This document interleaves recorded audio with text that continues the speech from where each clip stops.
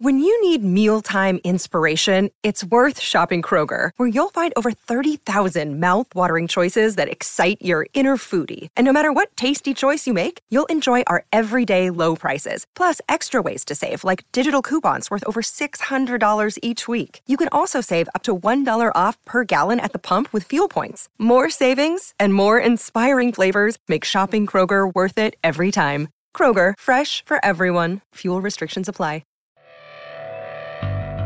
Welcome to the Velvet Machete Leadership Podcast.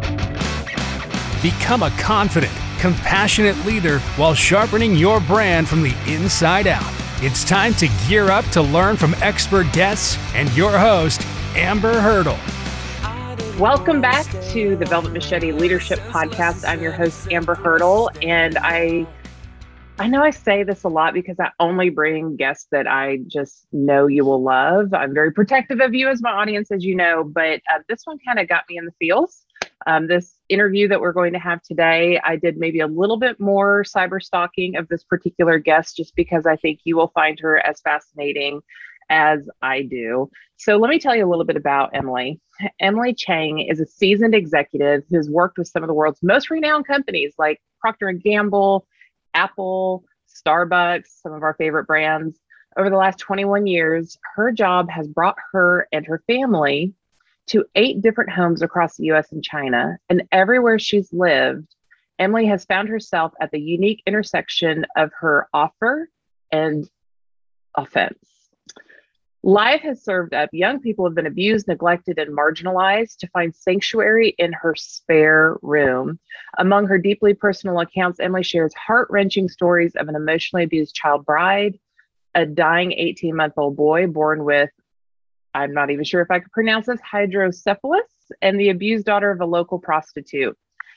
Now more than ever, social purpose has become an urgent leadership imperative, and Emily's book, The Spare Room, will help you identify your social legacy to live a more intentional life and lead with authentic purpose. Welcome, Emily, to the Velvet Machete Leadership Podcast. Thank you so much for having me. So before we even get into your backstory, which is an incredible journey, can you just share, just so we have this foundational word in place or phrase in place, what do you mean by social legacy?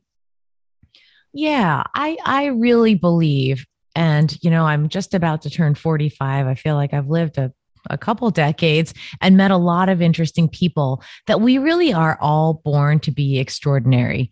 I have not met anybody who looks to me like, wow, they're just really going to live a really ordinary life and then die, right. And we're either living it in the midst of seeking it, or sort of missing it because there's some sort of a blinder on. So I was trying to find a way to articulate what it is that we have the opportunity to do with this one precious life. And we use the word purpose a lot. We use a lot of other sort of big, higher level phrases that sometimes can be a little bit daunting. So when I try to define what it is, I think very simply, it's about leaving things better than we found them. That to me is what legacy is. And then I added social to it because social is defining the space in which we want to have an impact. And for everybody, it's different. For some people, their social legacy is their home. For some people, it's their neighborhood. There's an amazing story that didn't end up making the book about a guy in his neighborhood and what he chose to do. It could be your country, your region. For some people in the book, like Shannon, it's the earth and what we're doing to it. So defining what is social to you and then really articulating what you want your legacy to be, I think does allow us to live with more intentionality, because we often have big ideas of this is the thing that bugs me, or this is the thing I think I generally do, but there's power to words. And when we're clear and specific and we edit down to what we really want that thing to be, I think it really helps empower us. Yeah. And you talk about like, what's the one thing in life that offends me? And I can think of more than one, but there are, I know in my soul what those things are for me. And that's how I focus my intention. So can you unpack that a little bit for us and how you discovered that question? Yeah, it came because I started thinking about writing this book in 2017. And then, as luck would have it, I was at a dinner party sitting next to a best-selling author and saying, "Oh, I've been thinking about writing a book, explaining the premise of the spare room." And it turned out the woman sitting across from me was the coordinator for TEDx for Shanghai. And she said, "Actually, that would be a great TEDx story." So I put the book on the back burner and started doing the TEDx preparation. And I'll tell you, through the course of the preparation, it's a 9-month sort of experience. You unpack your story, you dive deeper and deeper, and you really try and interrogate what it is you really, really want to say. What is your idea worth sharing?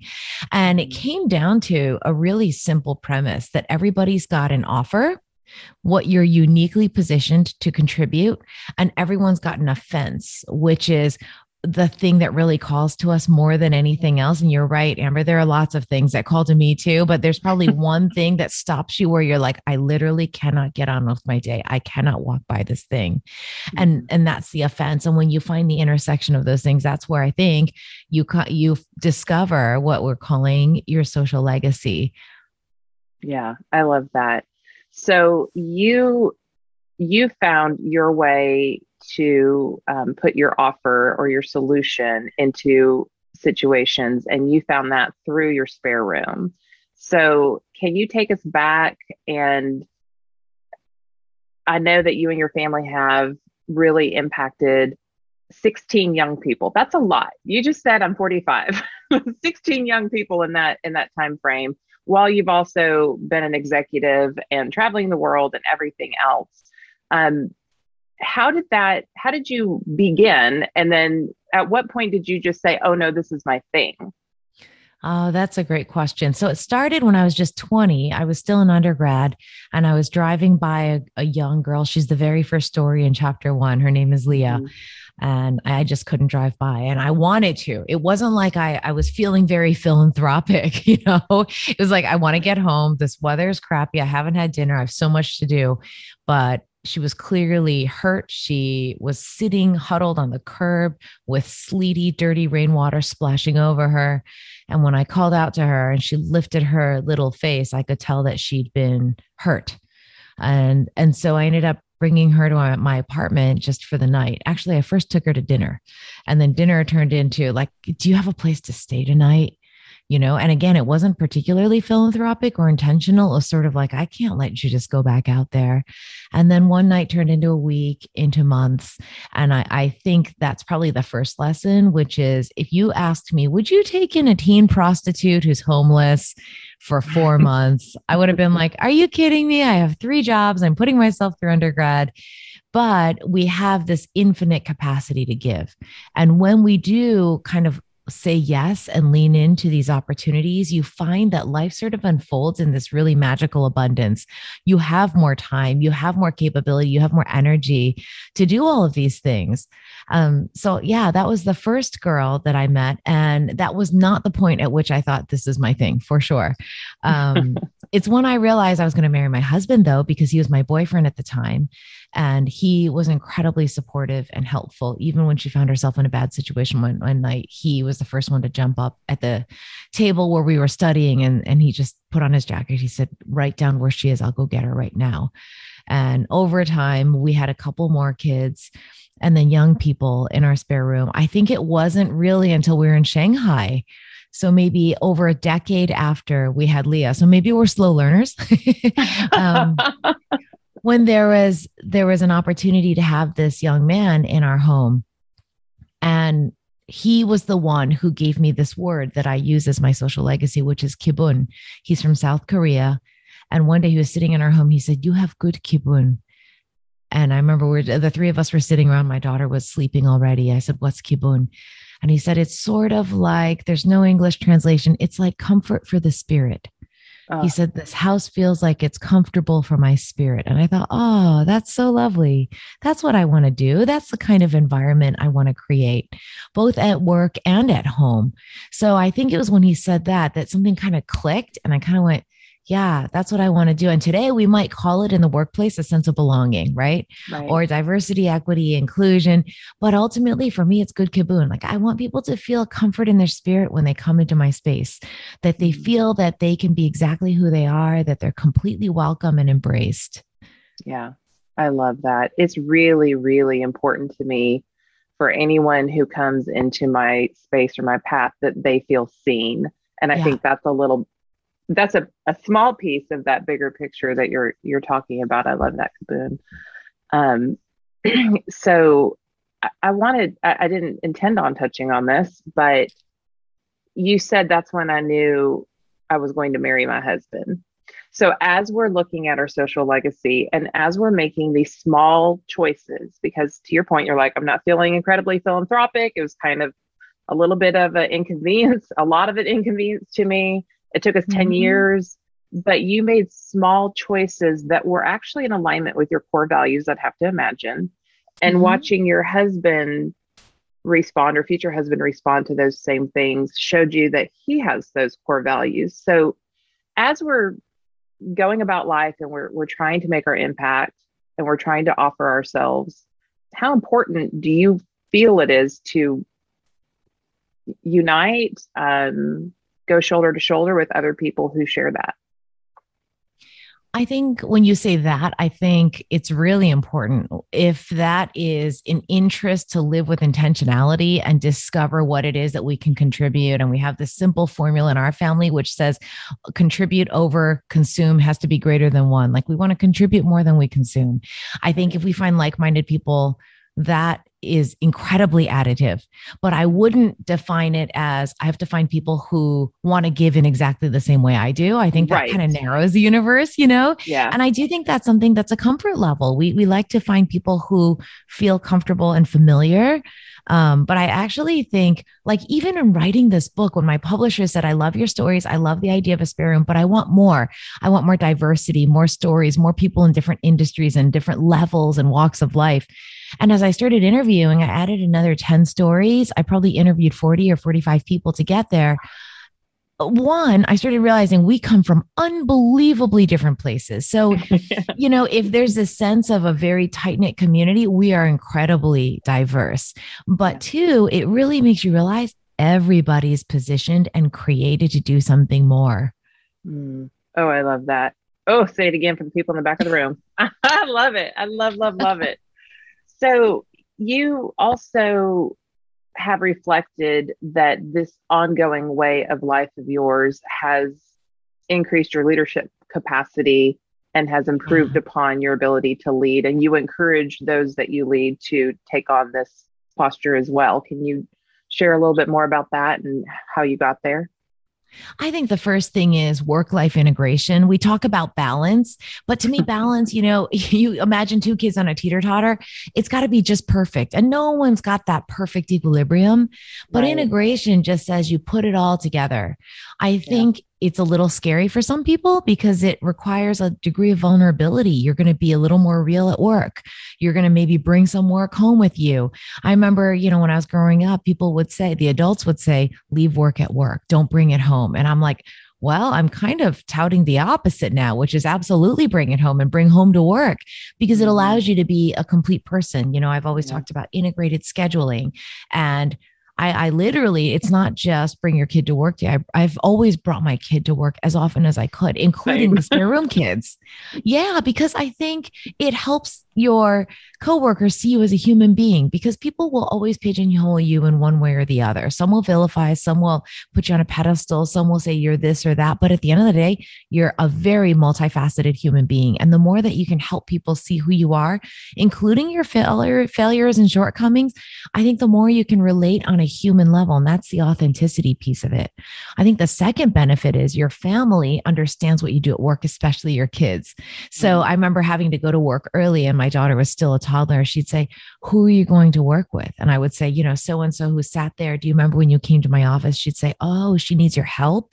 And I'd say, yeah, I'm going to go to a meeting with her because she needs my help. And she'd say, well, then you should go. And it gives them an empathy because they understand you do something important that involves humans and that you also love what you do. Yeah. And you're not abandoning them in favor of this other thing. You're doing this thing that you're designed to do, that you enjoy doing, that also benefits them. And they can get excited about it too. I mean, there's so much there. I love that. How can other leaders, well, let me kind of just give a little bit of the story for my listeners. They're very responsive. They email me all the time. I mean, just the greatest listeners ever.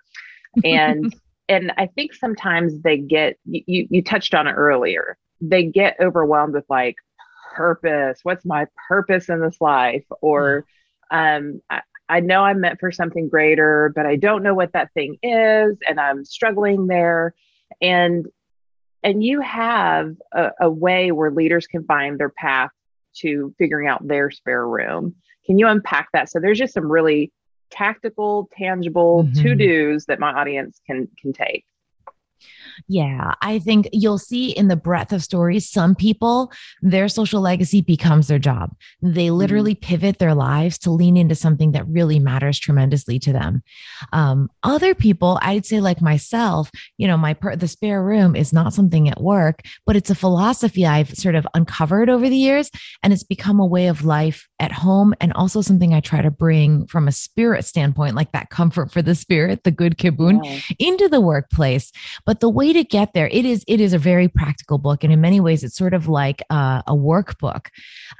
Somebody just emailed me and she said, I downloaded your Audible and I thought it was great, but I couldn't do any of the exercises. And I said, oh yeah, that is a good point, because it's a big part of the book. It's written to be very practical. And just like this subtitle that you read earlier, it's not particularly sexy. It's practical, and it's intended to help you by the time you close your book, have your own action plan. And that's exactly what I heard is what you're hearing from your readers. As I was talking about the spare room, preparing for the TEDx, and then later doing some other sort of group discussions, you realize people fall in either one of those two camps, which is, I know my offer, I'm not sure about the offense, or I know the offense, but I don't know what to do about it. So the first chapter is all about the offer. And if you don't know what it is, it'll walk you through a number of very practical things. And at the end of chapter 1, you will have written your offer. Same with chapter 2. And, you know, even in chapter 2, God, I probably spent the most time on this chapter because I was trying to think through what framework can encompass what your offense might be. And I ended up with the UN 17 Sustainable Development Goals because that is the most comprehensive framework. But then I was really trying to unpack it for people so they don't have to struggle. It's like, well, I don't know if life underwater is really my offense. Like, what does that mean? So I was trying to make it really practical. And I did a ton of research to try and lay out, like, this is what it looks like in life. Is that the thing that bothers you? And write really practical ways that these things manifest. And so they're check the boxes. And at the end of chapter 2, you should have a pretty good idea. And maybe like you, there isn't just one thing, but there may be a collection of things that have a theme behind them. So you'll have your offense. And then chapter 3 is taking those two things, putting them together, and then finding the intersection. And there are just a whole number of questions that help you articulate what your social legacy is. And I think it's important to not just stop there, right? There are 6 chapters. So what happens in the rest? One is to then create an action plan to go at it, because it's one thing to have an articulation and feel good about it, but you still may not know what to do about it. And then I think I always like working at work with the end in mind. And I think living our lives with the end in mind is also really helpful, because if you have a social legacy, that's a great step, especially for people in midlife like me, because sometimes you may have articulated success in a certain way and you're probably close to it, or you've achieved it, or maybe not. But then you realize that can't be it. There has to be more than this. Yeah, exactly. Let's avoid the crisis. Yes. And even more impressive is the younger generation who are asking the question before they get there. They're like, I know there's more. Help me articulate more before I get to that point. And like, what a privilege to be able to come along that journey. So that's why the next chapter after the action plan, chapter 5, is what's your epitaph? And, you know, even in the beginning, as I was talking to my agent, she's like, are you sure this is where you want to go? Like tombstones? It's a little morbid, but I feel like it's important to know, like, you know, that the 7 regrets before dying, like what are the things people regret?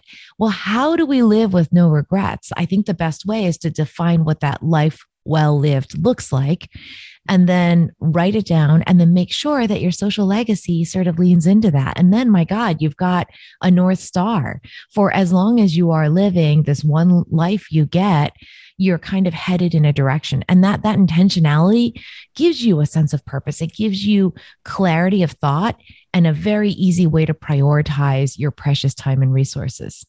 Yeah. Oh, I love that. And I think that among myriad of things, one of the things that drew me to you and your story and your book was that my audience is very tactical. They're like, just tell me what to do and I'll do it. And your book is very tactical.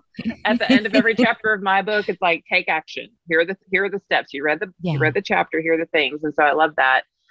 So obviously, we have Emily on the show because I think this book would be of extreme value to you as you're looking for that path to legacy, very tactical things and things that you can do. Now, there's so many stories I want to touch on, and I did not put it in my notes. I can't remember if it's the book or it might have been your TED Talk. You had a relationship with a young boy who you eventually adopted, and then he moved to the United States with a new family.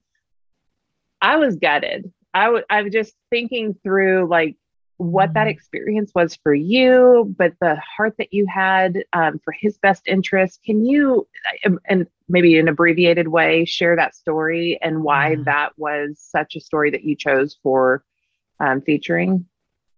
Yeah, his name is Teo, and he came to our house. Teo was probably our 14th spare room occupant, 13th or 14th. He was just 18 months old when he first came to our place, and he just came to die.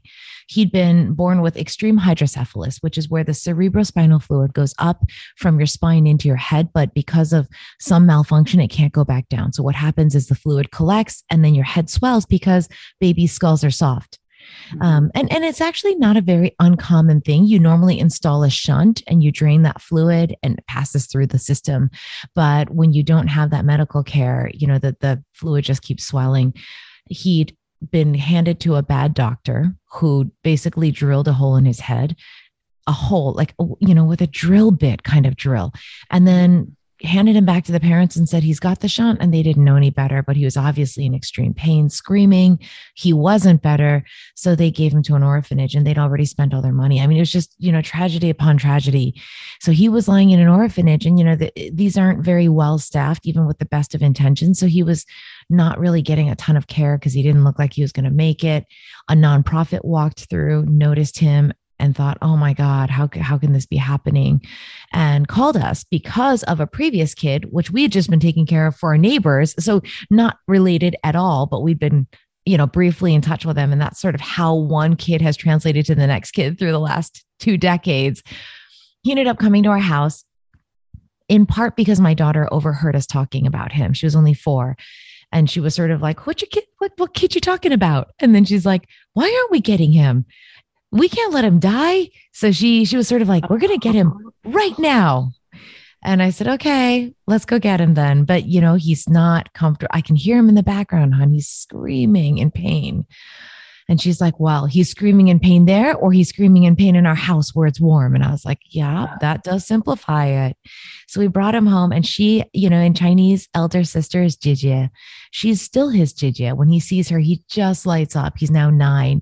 And she taught him to roll over. She taught him to hold his own bottle. She has been his protector and savior and believer, like in all things. And she's also the annoyed big sibling sometimes, where she's like, get off my bed. Yeah, it's all of those things.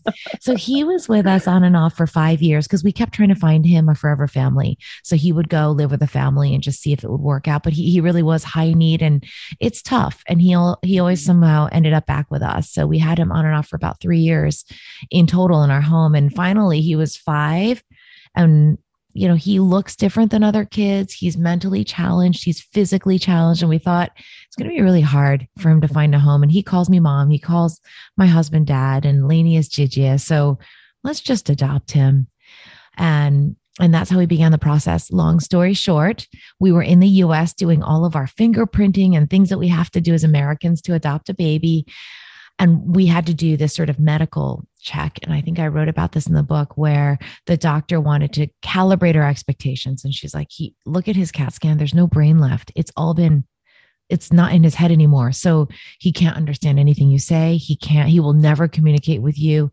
He's a vegetable. And I'm like, it doesn't seem right. I know I might be biased, but like we have this list of words that he can say. We always write new words on there. She's like, you're imagining it all.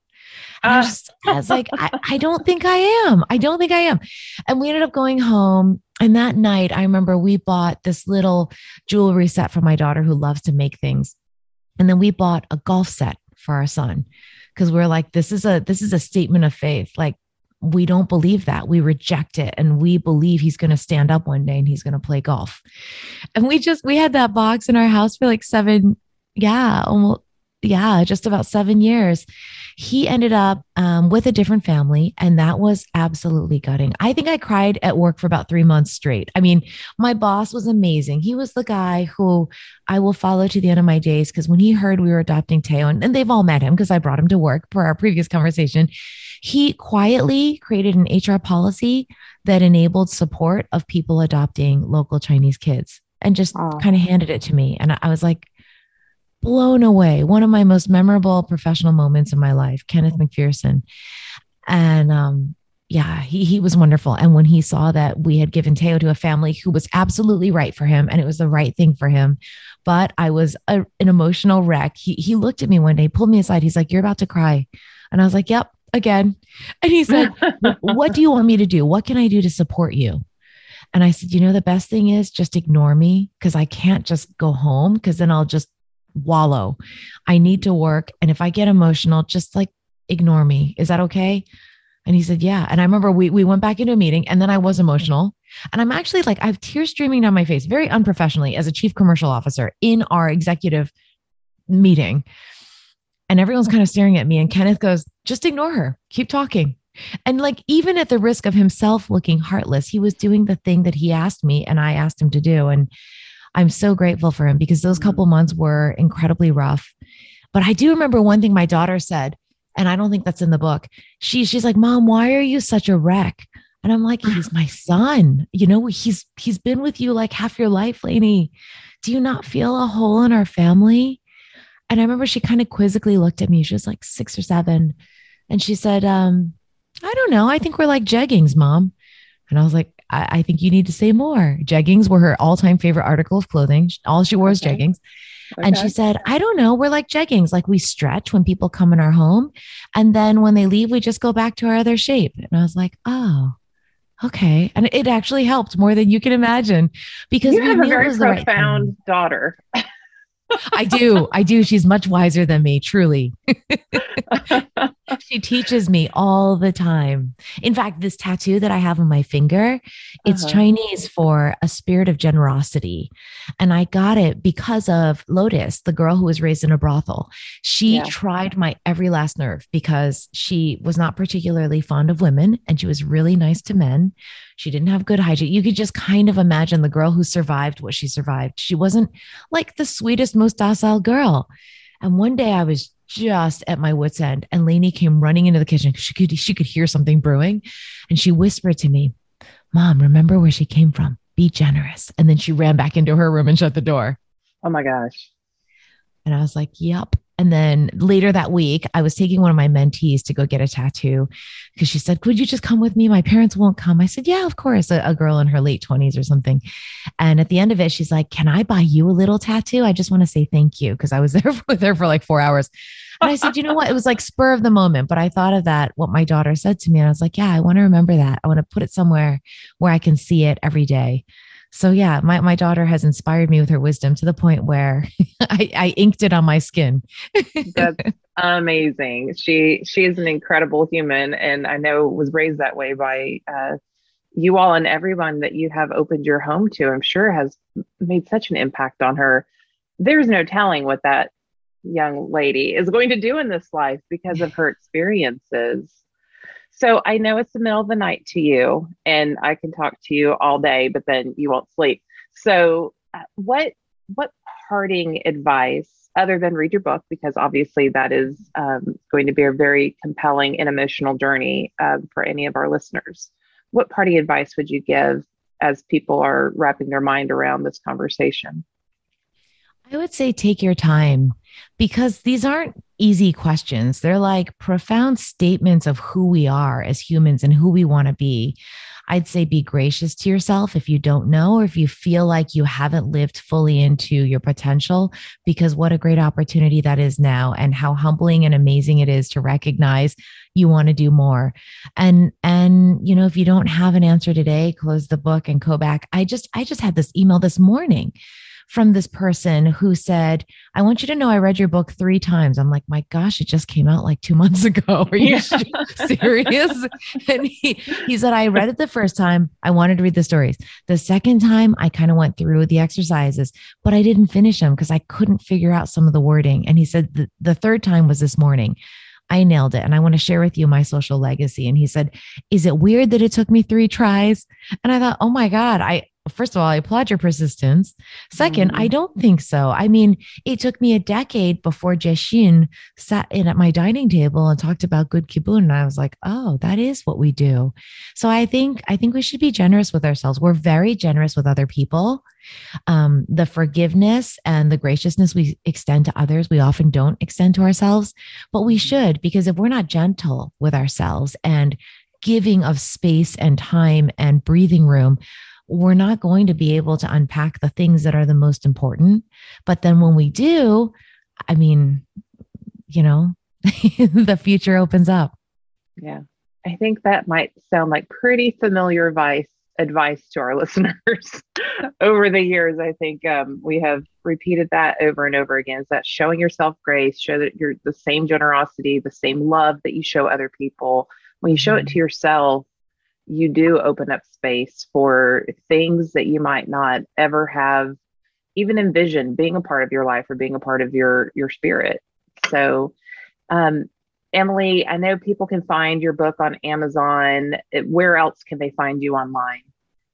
Online, come to social-legacy.com. That's how people are emailing me, and I read them all and I'm responding just like you, although you've built a base over many years and it's super impressive what you do and how you do it. Honestly, I've listened to a number of your podcasts over time, and I just think your authentic voice comes through loud and clear. So when you said, your social legacy, I have no doubt. So you can find me on the website, on socials. I'm just at The Spare Room Book. And I'm also on LinkedIn. That's probably because I've always been in a more kind of professional space. That's where I blog the most often, other than on my own website. Oh, and if you want to hear from Lainey, she and I started doing taxi chats. So we were sitting in a car. We're in a car a lot because we live really far away from city center. And she was talking about something. She asked me a question. She's like, Mom, where do you feel we sacrifice the most in our spare room? And I was like, oh, can I record this? So I recorded it. And now we have like 20 taxi chats where she and I are just talking on video, because unlike me, I could talk to a brick wall happily for an hour. She's super introverted and she doesn't speak a lot, but somehow when we're talking about kids, especially Teo, who's the closest to her heart, and especially when we're on a camera versus in front of people, she really opens up. And I thought, oh, this is a good way for her to share her perspective. I love that. I'm about to become your biggest fan. Like, seriously. That might have been my favorite part of this interview, is like learning how your legacy has impacted your daughter and what she might do. My daughter, as you know, if you listen to episodes, is a big part of my story. And I just think it's vitally important for us to raise our kids in a way that sets them up to be contributing adults in a meaningful society. So, totally. Emily, you've blessed me today. I know you've blessed our listeners. Thank you so much for being on this and for speaking your truth, both through your book and through your actions. Thank you so much for having me. It's been a pleasure. All right. Well, as you all know, I just thank you, and I cherish the time that you spend with me and my guests when you come visit, whether you're on YouTube or your favorite podcasting app or Amazon or the myriad of ways that we can listen to podcasts now. We would love a rating and review if you feel compelled. That helps us reach more people so we can share amazing people like Emily with you and your friends and your colleagues. And I will see you on the next episode. Thank you for tuning in. Mentioned resources can be found at amberhurdle.com. Be sure to leave a rating and review in your favorite podcast app and subscribe so you never miss an update. As always, thank you to The Coup for our intro and outro music. See you next time.